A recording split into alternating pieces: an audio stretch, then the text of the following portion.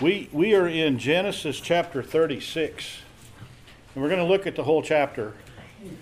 And I will just pre-announce that as we get around to reading that, whoever takes that on, we all should be giving them many thanks for being willing to read lists of names.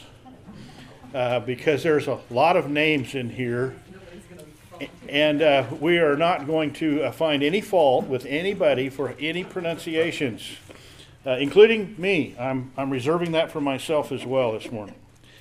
So let's recognize there's a transition here, because last time we saw Jacob, after the conflict with Shechem over the retribution of Dinah, the brothers had killed all the men, they had looted the city, and God sends him to Bethel. Out of Jacob had his fear that they would be wiped out. God gave him words to make it clear that he was still under his direction. And so he sends him to Bethel, to the same location as his meeting with God, as Jacob was leaving his father and mother's household to go to Laban's area, and would then meet his two wives and build his herds and all of the things that went there. In that first trip, this is the same site as Jacob's ladder, where he received the first really significant recorded blessing of God that was so much like what God offered to both Abraham and to Isaac. And so now he's going to Bethel to return to that area, and as he travels, going through the countryside, the people had great terror. Was it that God induced the terror to keep him safe? Maybe. Was it that the people recognized God was at work of Jacob and his clan? Maybe. Was it the size of his clan? Maybe. Was it that they just got through wiping out a city? Maybe. It's not made clear the source of that terror, but the terror is there, and it means that no one pursued Jacob along his path to Bethel. And when he gets to Bethel, God appears to him again, repeats the previous blessing, reminds him that his name is now Israel, not Jacob, that out of him will come a multitude of nations, not just one, and also kings, which is an interesting thing to think about, and it'll come up again today as we go through our message if I don't mess it up and forget it. But kings is a foreign concept to Israel for many, many years. And yet kings will come out of Jacob. And that the land will be given to you and to your descendants, just like in the promises to Abraham and Isaac. And then God went up, and Jacob put up a pillar of stone, offered a drink offering for it, and also poured out olive oil on it. And from Bethel he heads toward Bethlehem. And en route, Rachel gives birth to Jacob's 12th son, and Rachel called the son Benoi. See, I already need it. The son of my sorrow, but Jacob called him Benjamin, son of the right hand. And the labor is severe, and Rachel dies in labor and is buried there. And so they move on, and Jacob pitches his tent near the Tower of Eder, which is believed to be west of Bethlehem. And we kind of end up the family discussion about Jacob's family in this move with just a one-liner sad note. Reuben, Jacob's firstborn, lay with Bilhah, which was listed here as his father's concubine, and we know that she was Rachel's maid. Jacob then goes to Isaac at Mamre, which is near Hebron. Isaac dies. He's 180 years old, say as a ripe old age or a fulfilled age. Lots of words you could put on that. Satisfying age. And Esau and Jacob are there together and bury their father. And that brings us to chapter 36. And 36 is all about Esau. It's the records of his lineage. It talks about the leaders that come out of that for the lands that he's in. It talks about as well the leaders that came out of Seir, which was the land he moved to, and the people that were there before he got there. And so we're going to read this in chunks today. I, of course, multiple times read through this chapter on my own, and my head would be swimming by the time I got halfway through. So we're going to try to break this down. The other thing that I've given you is you've got a handout. I need my own here as well.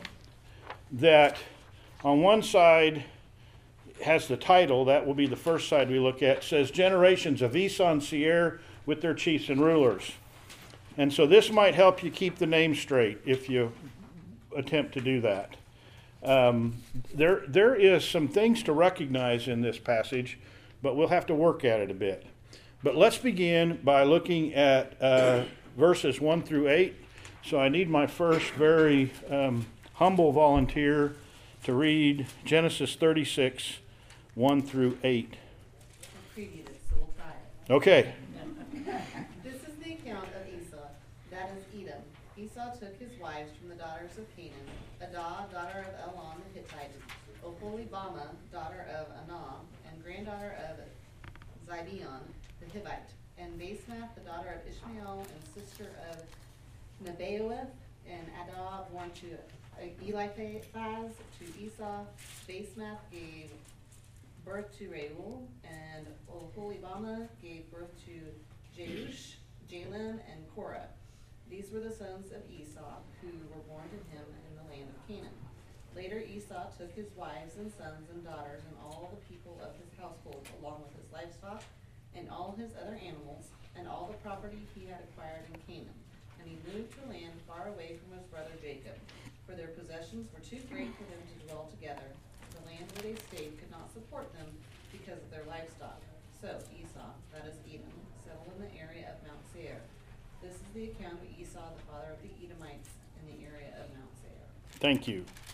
So what we're going to see in this first part are the recording, the records that go along with making note of who are the children, the first generation people, sons in particular, born to Esau.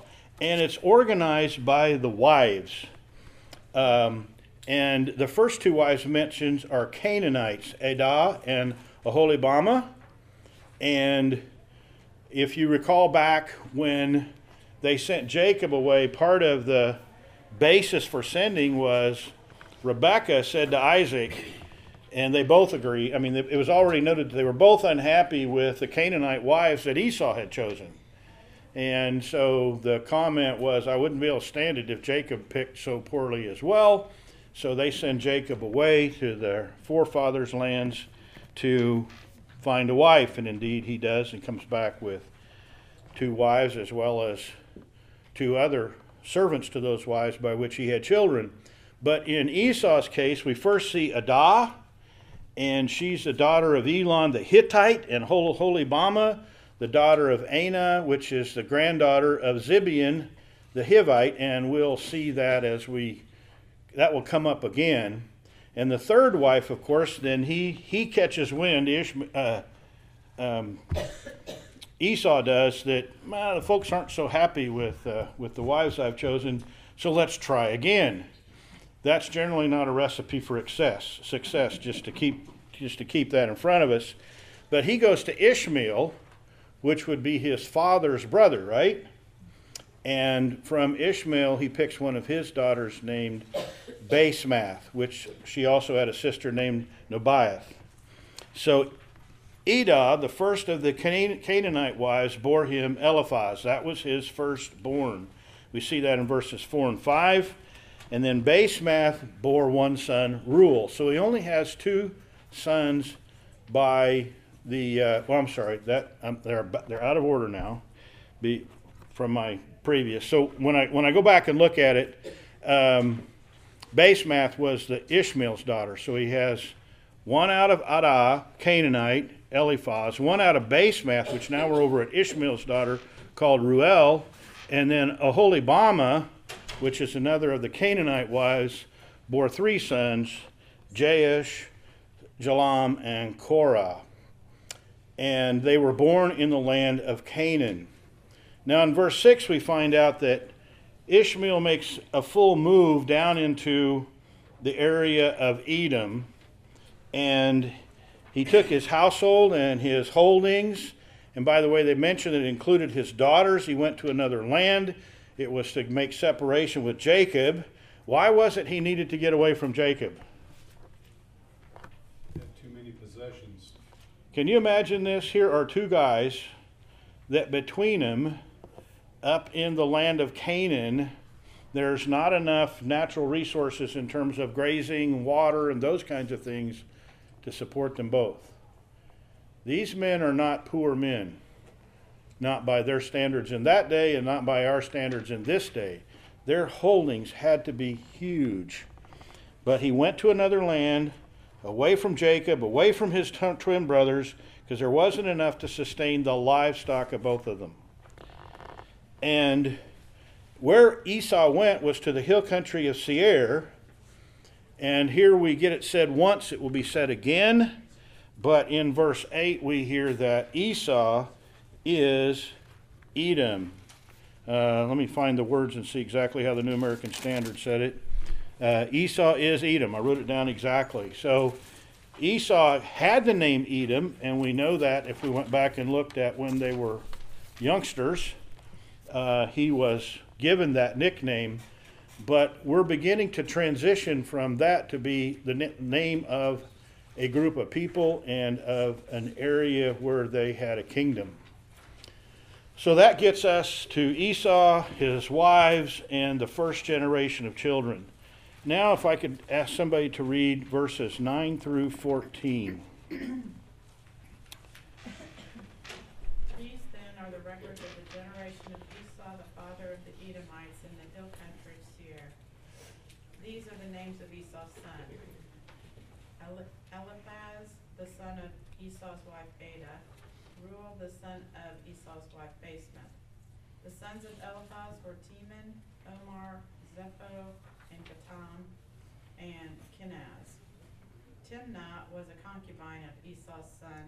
I'm sorry, to what verse? 14. Timnah was the concubine of Esau's son Eliphaz, and she bore Amalek to Eliphaz. These are the sons of Esau's wife Adah. These were the sons of Reuel, Nahath, and Zerah, Shammah, and Mizah. These were the sons of Esau's wife Basemath. These are the sons of Esau's wife Holibamah, the daughter of Anah, and the granddaughter of Zibeon. She bore to Esau Jehush, and Jalam, and Korah. Okay, thank you. And so if you look at your sheet, you can see how we're marching down. In the first series of verses, before verse 9, we get the first generation of Esau's offspring. And then with a fair amount of repetition, we not only get a reintroduction to some of those folks, but their offspring. And so in verses 9 through 14, we find Eliphaz's children, and his mother was Adah. He has Teman, Omar, Zepho, Gatam, and Kenaz. And then we get this other one thrown in that Timnah, and she will come up again later, is Amalek's concubine. Is Ephaz's concubine, and she gives him a son named Amalek. And so they're all included there. And then when we look at Reuel, whose mother was Basemath, Reuel has Nahah, Zerah, Shammon, and Mizah. When we get to Olibamah's children, we get no one in the next generation. So why is that? Did they not have any children? Or did they only have daughters that didn't get mentioned here? I don't have a clear answer to that. But we see these folks sticking with that generation. We don't add more offspring in their descension. So I want to tell you a little bit about my preparation, because we're going to start talking about chiefs next.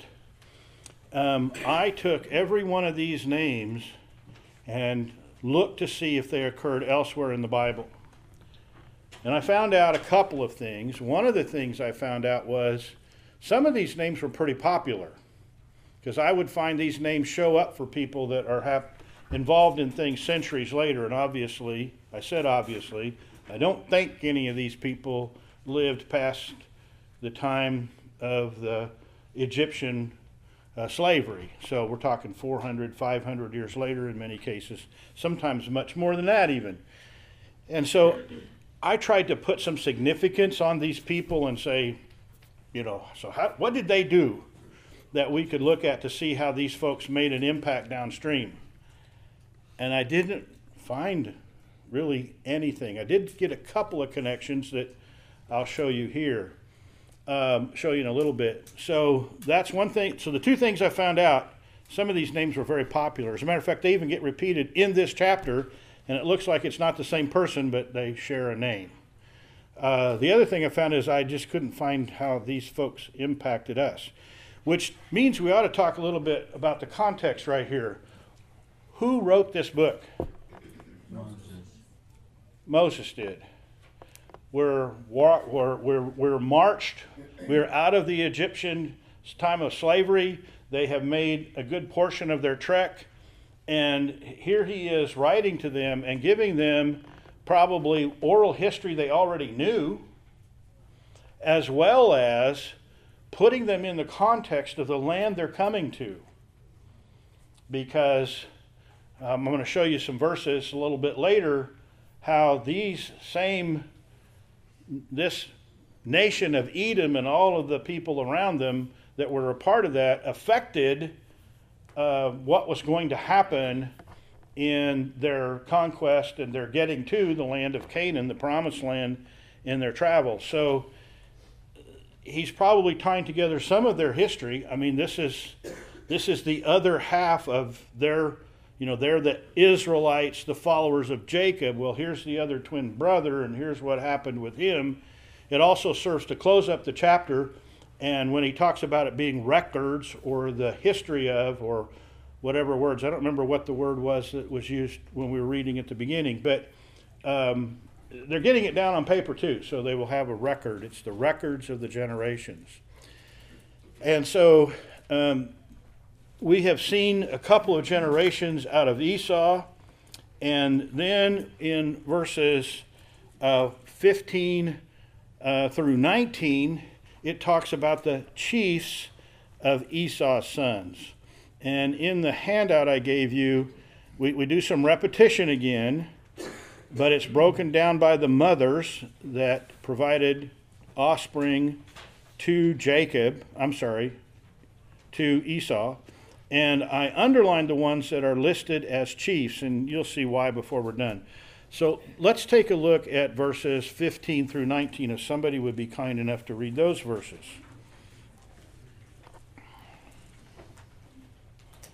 These were chiefs among Esau's descendants, the sons of Eliphaz, the firstborn of Esau, chiefs Tinman, Omar, Zepho, Kenaz, Korah, Gatham, and Amalek. These were the chiefs descended from Eliphaz in Edom. They were grandsons of Ada. The sons of Esau's son Reuel, chiefs Nahath, Zerah, Shammah, Mizah. These were the chiefs descended from Reuel in Edom, and they were grandsons of Esau's wife Basemath. The sons of Esau's wife Oholibamah, chiefs Jeush, Shelam, and Korah. These were the chiefs descended from Esau's wife Oholibamah, daughter of Anah. These were the sons of Esau, that is Edom, and these were their chiefs. A lot of repetition, huh? Made it challenging. Even I would get lost even trying to put this handout together because wait a minute. But anyway, and you'll see why a little bit in this particular section. But this word chiefs, it could have been translated a number of ways. How would this word differ from kings? This word is more likely clan-like leaders. If you think about tribal communities, if you would go to back in the times of Britain, they had the individual fiefdoms, Okay, these would be kind of like those folks. They headed a clan and sometimes in a particular area. China was organized that way at various times over years. So these are probably men who ruled over their section. There may have been some sort of a cooperation that came about where they would work together. But so Eliphaz, you see his sons listed as chiefs, but there's an interesting one. But we've got Teman, Omar, Zepho, Gatam, Kenaz, and Amalek, whose mother was a concubine. And then we have this other name thrown in there of Korah. Well, Korah is also a name that's going to show up down in, did I make a mistake here? Because he shows up again. Oh, it's so hard to pick out between these names just looking here. Or does he come up over here? No? So anyway, Korah shows up a couple of times. Where's the other mention of Korah? His rebellion, and they're all swallowed up. Yeah, but that's a different Korah, I'm pretty sure. But anyway, Korah is added. You don't see him in the list of sons of Eliphaz earlier. So what's up with Korah? He may be a great-grandson. I know what I'm thinking of, and it's not related to this on the repeating. He may be a great-grandson of Esau instead of a grandson, because when they talked about sons, they would use that term pretty openly to address male offspring of multi-generations. So where does Korah come from? I don't know. It's kind of a mystery in what we're given here in the scriptures. And then out of Reuel we get Nathan, Zerah, Shammah, and Mizah. But out of Aholibama there are no children mentioned as chiefs. So no children mentioned earlier, no children mentioned as chiefs here, but just that the grandsons of Esau are listed as Jeush, Jalem, and Kalam. And so the stage that's set here is these are the chiefs, the clan leaders that came out of Esau's generations. And I hope I haven't bored you completely to death yet, but that's what we're given here for our text. Excuse me, Rick, were you Yeah. saying that Oholibama did not have any chiefs? No, they did have chiefs. They're still underlined. They're listed here. Jeush, Jalam, and Kalam, but they are the previous generation. They are the sons of Esau, where the rest are grandsons of Esau, with the mystery thrown in with Korah. Where did Korah fit in? Okay. Kalam is Korah in the text, so I didn't know if that's where you were going for the other Korah. The Holibama was Jehush, Jalem, and Korah. When you look at the Might scripture, I think be. it's misprinted on the paper. So I misprinted it on the paper? Yeah, but I just didn't know if that No, was that's why fine. you were going with the By the mismatch way, of Korah. If you want an exercise in futility, try to type this paper with spell checker on. I'd be reading along and then I'd go back and look and go, I didn't write that. And I'd have to go back in the text and find out what was that supposed to be rather than what spell checker thought it was supposed to be. So, will there be errors in here? I can promise there are errors in here because it kept doing things. I made errors. And then it would force errors upon me. So, My thought was if Korah, as a grandson, maybe he was named after one of his uncles. 'Cause you Yeah. said it was mentioned And in so the I text. That was my only. that's where I went wrong is Aholibama's got a mistype there that should be Korah. Yeah. Okay. All right. Very well could be. So, and the other thing that was interesting about the errors it would force on me, after I insisted on a spelling of a particular word as a couple of them I wanted to use, then it would have started to accept that spelling. And then as I tried to type something else later that was different than that, it would try to change it to the one I'd been using earlier. Yeah, I was going nuts trying to go from the text to here. But I hope this helps you and it makes it a little less confusion for you. So these are the people who would become the leaders in the land of Esau in the upcoming generations as they settled the land that would become called Edomite, which you can tell that if the land, it was Seir before Esau gets there.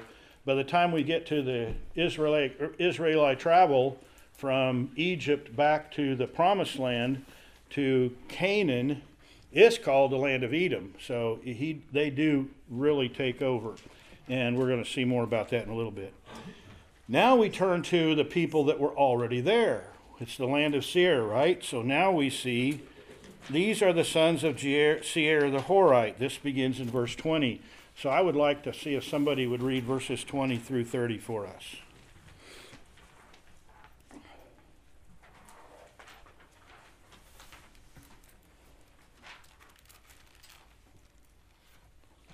Who will be brave? I will. Go ahead. These are the sons of Seir, the Horite, the inhabitants of the land: Lotan, Shobal, Zibeon, Anah, Dishon, Ezer, and Dishon. These are the chiefs of the Horites, the sons of Seir in the land of Edom. The sons of Lotan were Hori and Hemam, and Lotan's sister was Timnah. These are the sons of Shobal: Alvan, Menahath, Ebal, Shepho, and Onam. These are the sons of Zibeon: Aya and Anah. He is the Anah who found the hot spring in the wilderness, as he pastured the donkeys of Zibeon his father. These are the children of Anah: Dishon and Oholibamah, the daughter of Anah.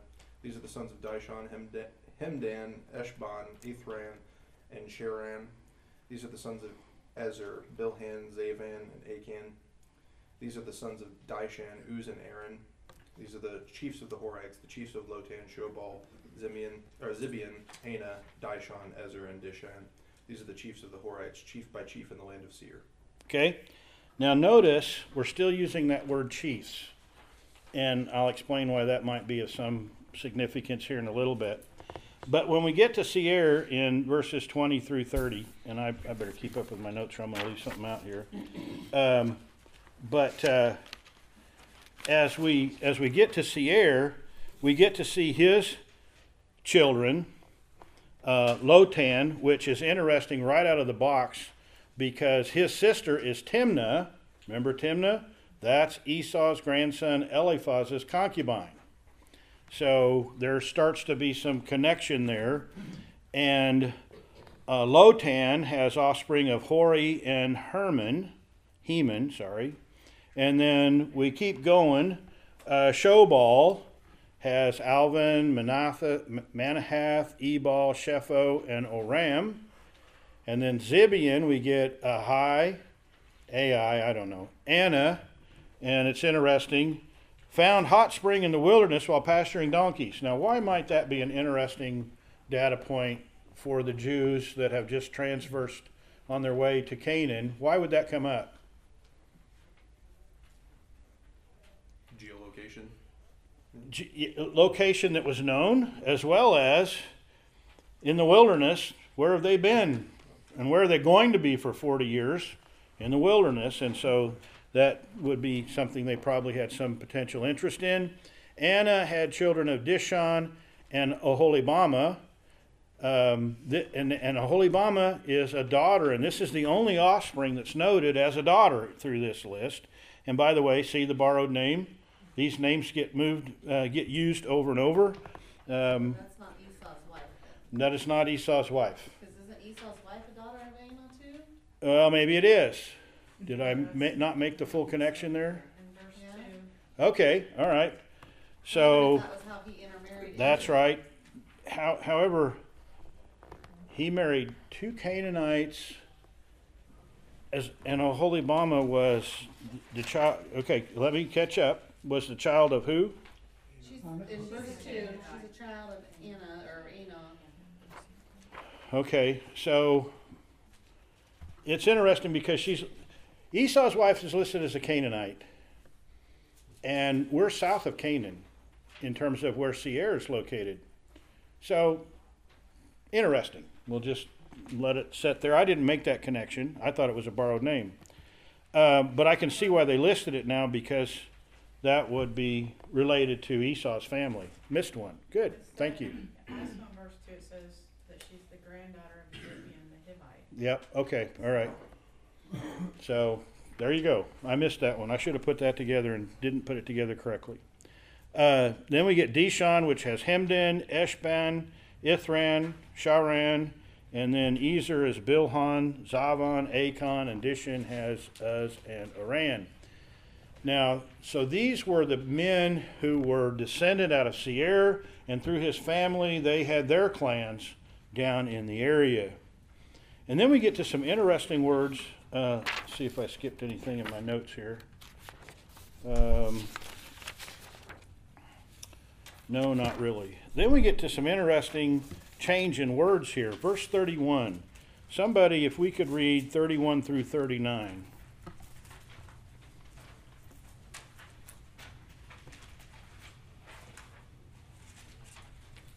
We're running lower on volunteer. Now these are the kings who reigned in the land of Edom before any king reigned over the sons of Israel. Bela the son of Beor reigned in Edom, and the name of his city was Dinhabah. Then Bela died, and Jobab the son of Zerah of Bozrah became king in his place. Then Jobab died, and Husham of the land of the Temanites became king in his place. Then Husham died, and Hadad, the son of Bedad, who defeated Midian in the field of Moab, became king in his place, with the name of his city was Abith. Then Hadad died, and Samlah of Maracah became king in his place. Then Samlah died, and Shaul of Rehoboth of the Euphrates River became king in his place. Then Shaul died, and Baal-Hanan, the son of Achbor, became king in his place. Then Baal-Hanan, the son of Achbor, died, and Hadar became king in his place, and the name of his city was Pau. And his wife's name was Mehetabel, the daughter of Matred, daughter of Mezahab. Keep going. No, that's good. Right there's where we wanted to stop. Now, this is a little interesting. The lead-in verse is even interesting. Now, these are the kings who reigned in the land of Edom before any king reigned over the sons of Israel. And so these are kings. And the way I interpret what I'm seeing here, and based on the word, use of the word king as well, and what it meant in the Hebrew, these were probably men who had consolidated power over the land, the whole land of Edom, and not just over fiefdoms.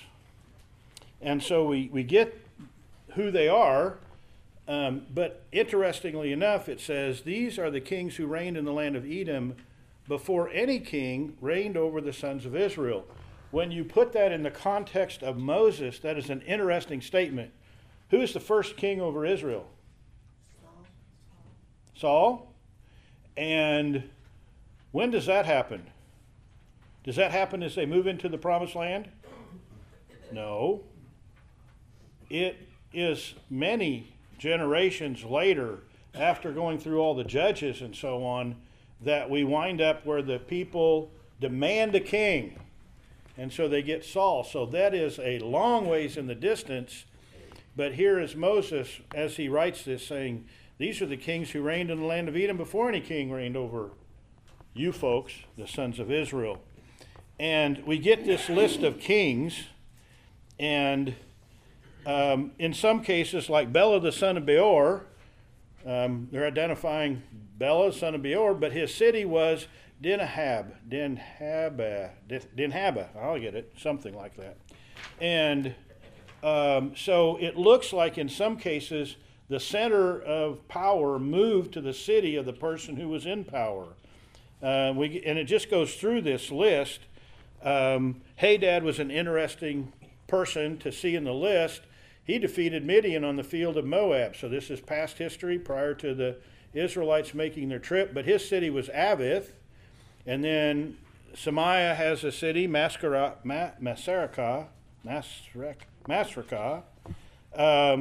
And then Shaul of Rehoboth, he's on the Euphrates River, which is over to the east quite a distance. Bel-Hanan, the son of Akbor, and then Hadar had the city of Pau. And we get information about his wife was Mehetabel, daughter of Matred, daughter of Mazahab. So,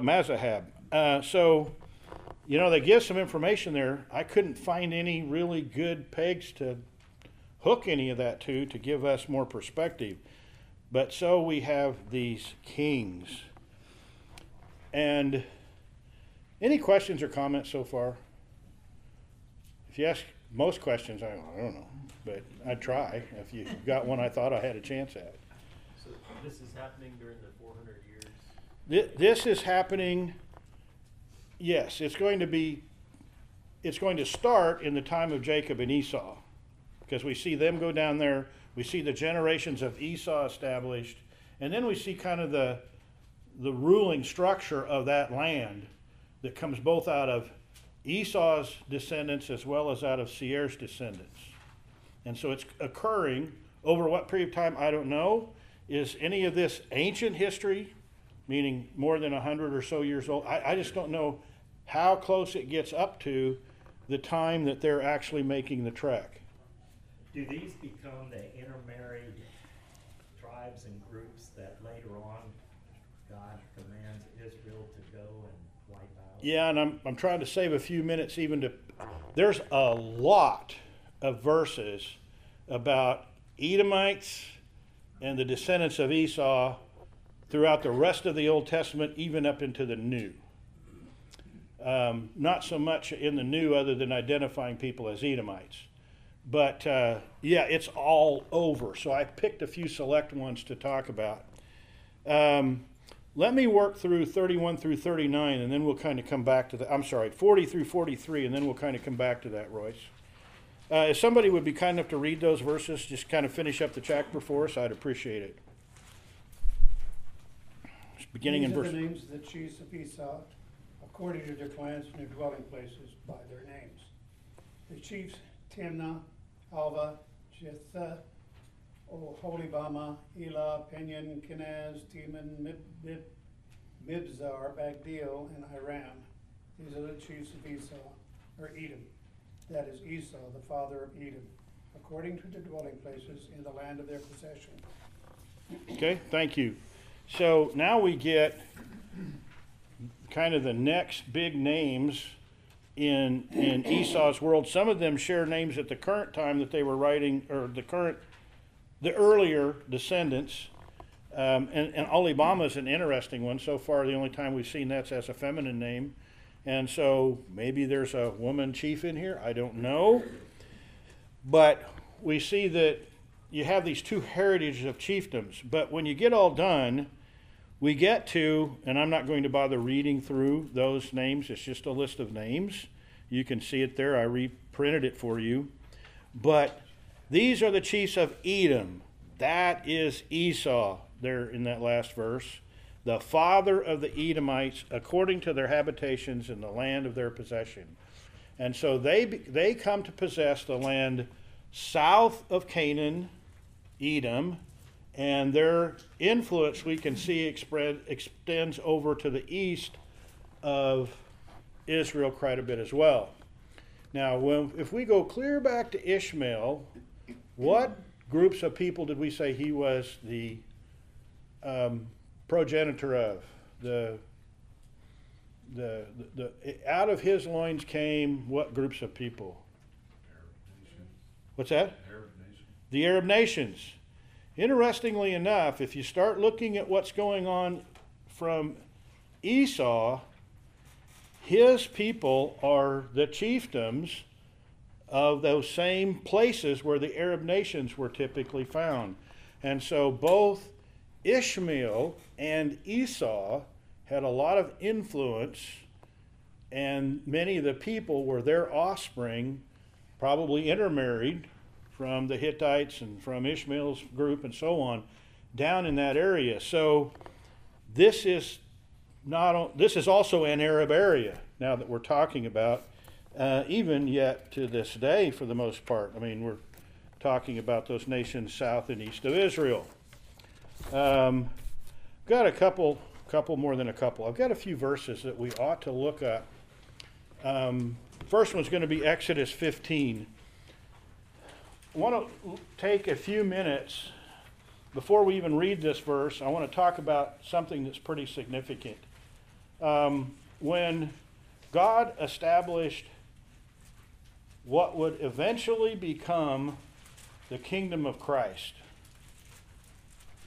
I mean, we could go back to Genesis 3 and see that included Adam and Eve in some of the prophecies concerning out of mankind would come one to take on Satan successfully.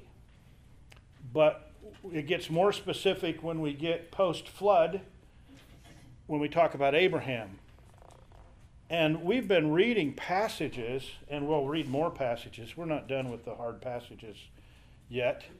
But we read passages that have very unsavory things in them. Things that you would say, if you or I were to set out and say, we're going to make a kingdom of God, we wouldn't, and we had the authority God has, we had his omniscience, we had his sovereignty. If we had all of those things, you and I would start with a couple, we'd make them perfect. We'd have generations that were sinless and sin-free. We would start with, as to the best of our abilities, and God's the best of his abilities are unlimited, we would probably set about building a people that were beautiful and wonderful to read their history. It's not what God did. God created Adam and Eve. We can even look at the scriptures, and he subjected it to futility. And out of these people with great flaws, great rebellions, great sins, he established a kingdom through the lineage of Abraham that gets down to the throne of David, which gets down to Jesus himself, and gets down to you and me. And we are righteous in the eyes of God if we have been born again, not because we are righteous of our own behavior, but because he has judicially declared us righteous and led us into faith through Jesus Christ. And so it's by grace that he builds his people, not by their own virtue that even he could have planted in them. It's also interesting to note that along the way, he selects those people out of a world full of people with an awful lot of sin, fault, rebellion, bloodshed, murderous lives, and so on and so on and so on. And it fits right in with what Jesus said, there's a narrow path and few will be on that path. There's a wide path. It's out of a large group, large by our estimation at least, of people that he redeems many to be righteous in his own eyes through his own work. And there's just a few things that are going to be interesting as we look at some of the verses then about how we see Edom in that world, that God is over here working through building a Jewish nation that will eventually lead to the throne of David and will eventually lead to Christ on the cross. And even we should never lose sight of the fact, lead to a day when we do have a just government on this earth, led by Christ himself, following his return and his taking of this world through what we would call the end times and the millennial reign. But let's first look at Exodus 15, 14 through 16. And this has probably already occurred. This has already occurred as Moses is writing these words. In Exodus 15, Moses and the people have crossed the Red Sea on dry land and seen the armies of Pharaoh drowned. And we're picking a few verses out of their, I'm going to use the word song, but they're strong words of positive appreciation for what God has done. So somebody read Exodus 15, 14 through 16. The peoples have heard, they tremble. Pangs have seen the inhabitants of Philistia. Now the chiefs of Edom dismayed. Now are the chiefs of Edom dismayed. Trembling seizes the leaders of Moab. All the inhabitants of Canaan have melted away. Terror and dread fall upon them because of the greatness of your arm. They are still as a stone till your people, O Lord, pass by, till the people pass by whom you have purchased. You will bring them in and plant them on your own mountain. The place, O Lord, which you have made for your abode, the sanctuary, O Lord, which your hands have established. And so here's Moses leading the people in these words, and it's interesting that they've just crossed the Red Sea, and he's talking about people being afraid. He mentions the Philistines, people of Philistia. He mentions the people of Canaan, but he also mentions the chiefs of Edom. So they're mindful of who's ahead in their coming, and Moses is pointing out these people are now scared. And they should be, right? Now the people of Israel are going to forget the greatness of God before they take the promised land. But that's interesting. Let's go over to Exodus 20. I'm sorry, I got out of order here. Deuteronomy 2, 1 through 7. Deuteronomy 2, 1 through 7.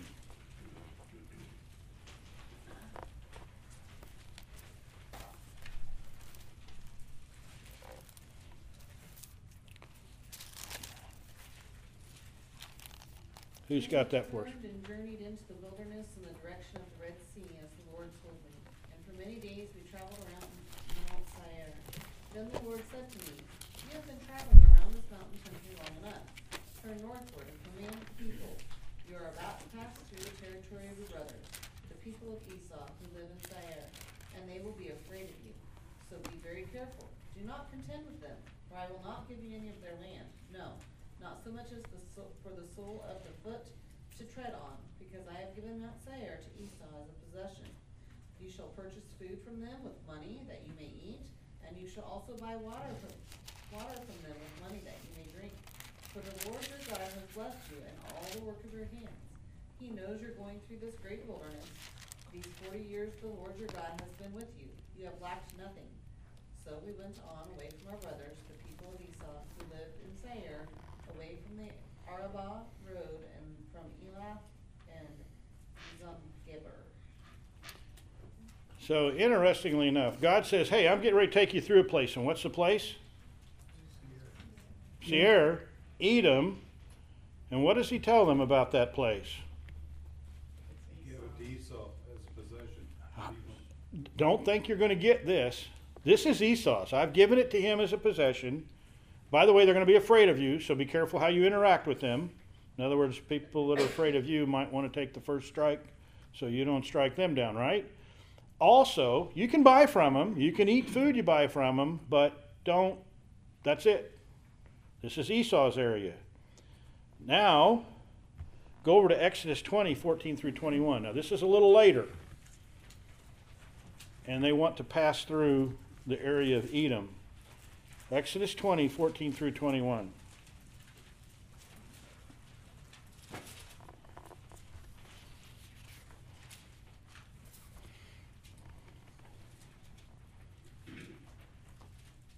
Who's got that one for us? Exodus? Did I hit the wrong verse? Oh my. Okay. I even remember when I wrote it, I thought that's odd. I probably can't find it. So let me tell you some of what goes on as they're trying to travel through. There is a passage, and I'm just going to give you the gist of it, and I obviously don't have the right location, where Moses communicates with the chief of Edom and says, we want to go through your area. We've been in slavery all these years. We're on our way to Canaan area. You know, we don't have any beef with you. We're a needy people in some respects. We want to go through your area. And the chief of Edom says, absolutely not. And so they are denied passage through Edom. Numbers. Is it Numbers? Is that what I did wrong? It's Numbers 20? You said 14 through what? 21? Yeah, Moses sent messengers from Kadesh to the king of Edom. Is that what you're talking Yep. about? Thus says your brother Israel, you know all the hardships that we have met, how our fathers went down to Egypt, and we lived in Egypt for a long time. The Egyptians dealt harshly with us and our fathers. And when we cried to the Lord, he heard our voice and sent an angel and brought us out of Egypt. And here we are in Kadesh, a city on the edge of your territory. Please let us pass through your land. We will not pass through your field or vineyard or drink water from a well. We will go along the king's highway. We will not turn aside to the right hand or the left until we have passed through your territory. But Edom said to him, you shall not pass through, lest I come out with a sword against you. And the people of Israel said to him, we will go up by the highway, and if we drink of your water, I and my livestock, then I will pay for it. Let me only pass through on foot, nothing more. But he said, that is the king, you shall not pass through.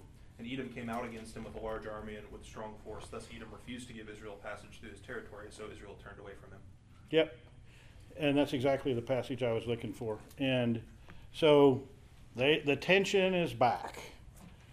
But lest we think that somehow God set Esau's people up for a similar run of prosperity and future, this is one of many, many passages. Now, this is Obadiah 1, 6 through 9.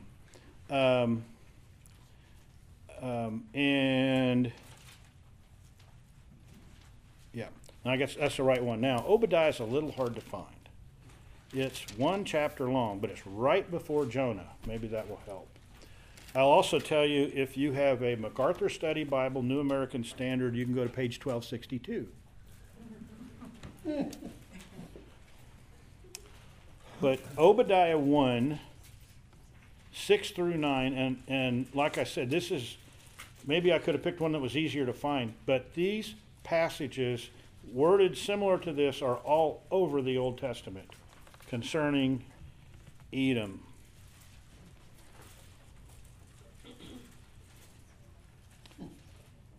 And really, if we read the whole chapter, it's all about this same stuff. It's verse 1 says, the vision of Obadiah, thus says the Lord of God concerning Edom. So, I mean, this is a chapter about Edom, but let's just pick out these three verses, 6 through 9. Oh, how Esau will be ransacked, and his hidden treasures searched out. All the men allied with you will send you forth to the border, and the men at peace with you will deceive you and overpower you. They who eat your bread will set an ambush for you. There is no understanding in him. Will I not on that day, declares the Lord, destroy the wise men from Edom and understanding from the mountain of Esau? Then your mighty men will be dismayed, O Timnah, so that everyone may be cut off from the mountain of Esau by slaughter. Yeah, how would you like to be in that clan and in the crosshairs of God? And like I say, it's all over the Old Testament. When we get to the New Testament, I want to give you just a little snippet of this. Who is the famous Edomite in the New Testament?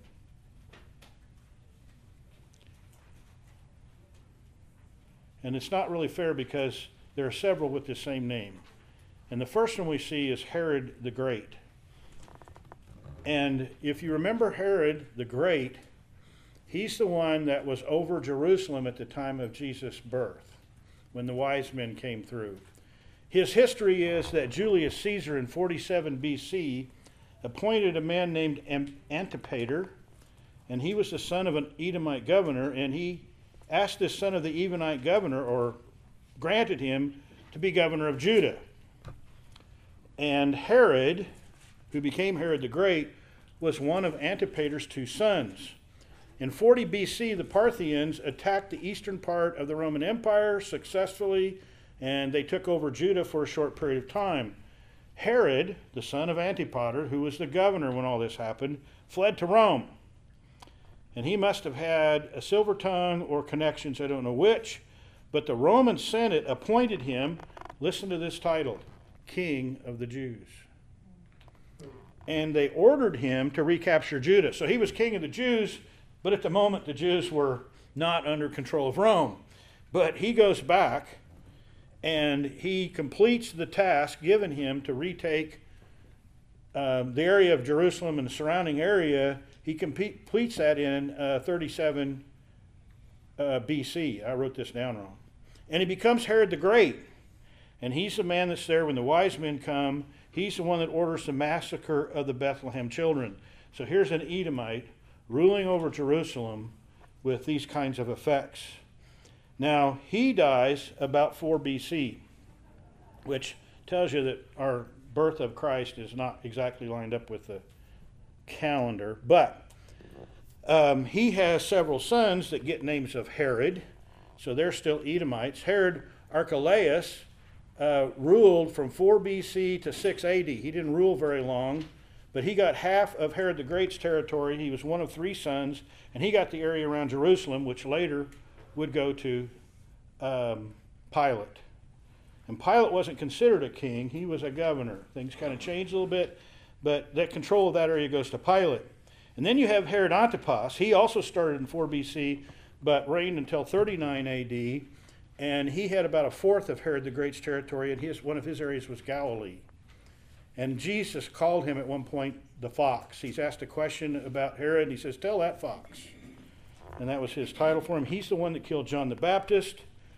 And then, of course, he's the one that Pontius Pilate sent Jesus to during the trial. When Pontius Pilate was trying to get out from under having to pass judgment on Jesus, he said, "Oh, you're a Galilean."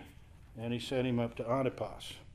So these Edomites are around throughout all of the history up through the time of Christ.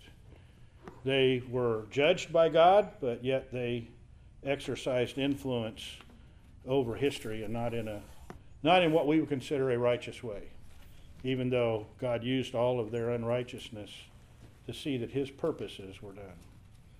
Questions, comments?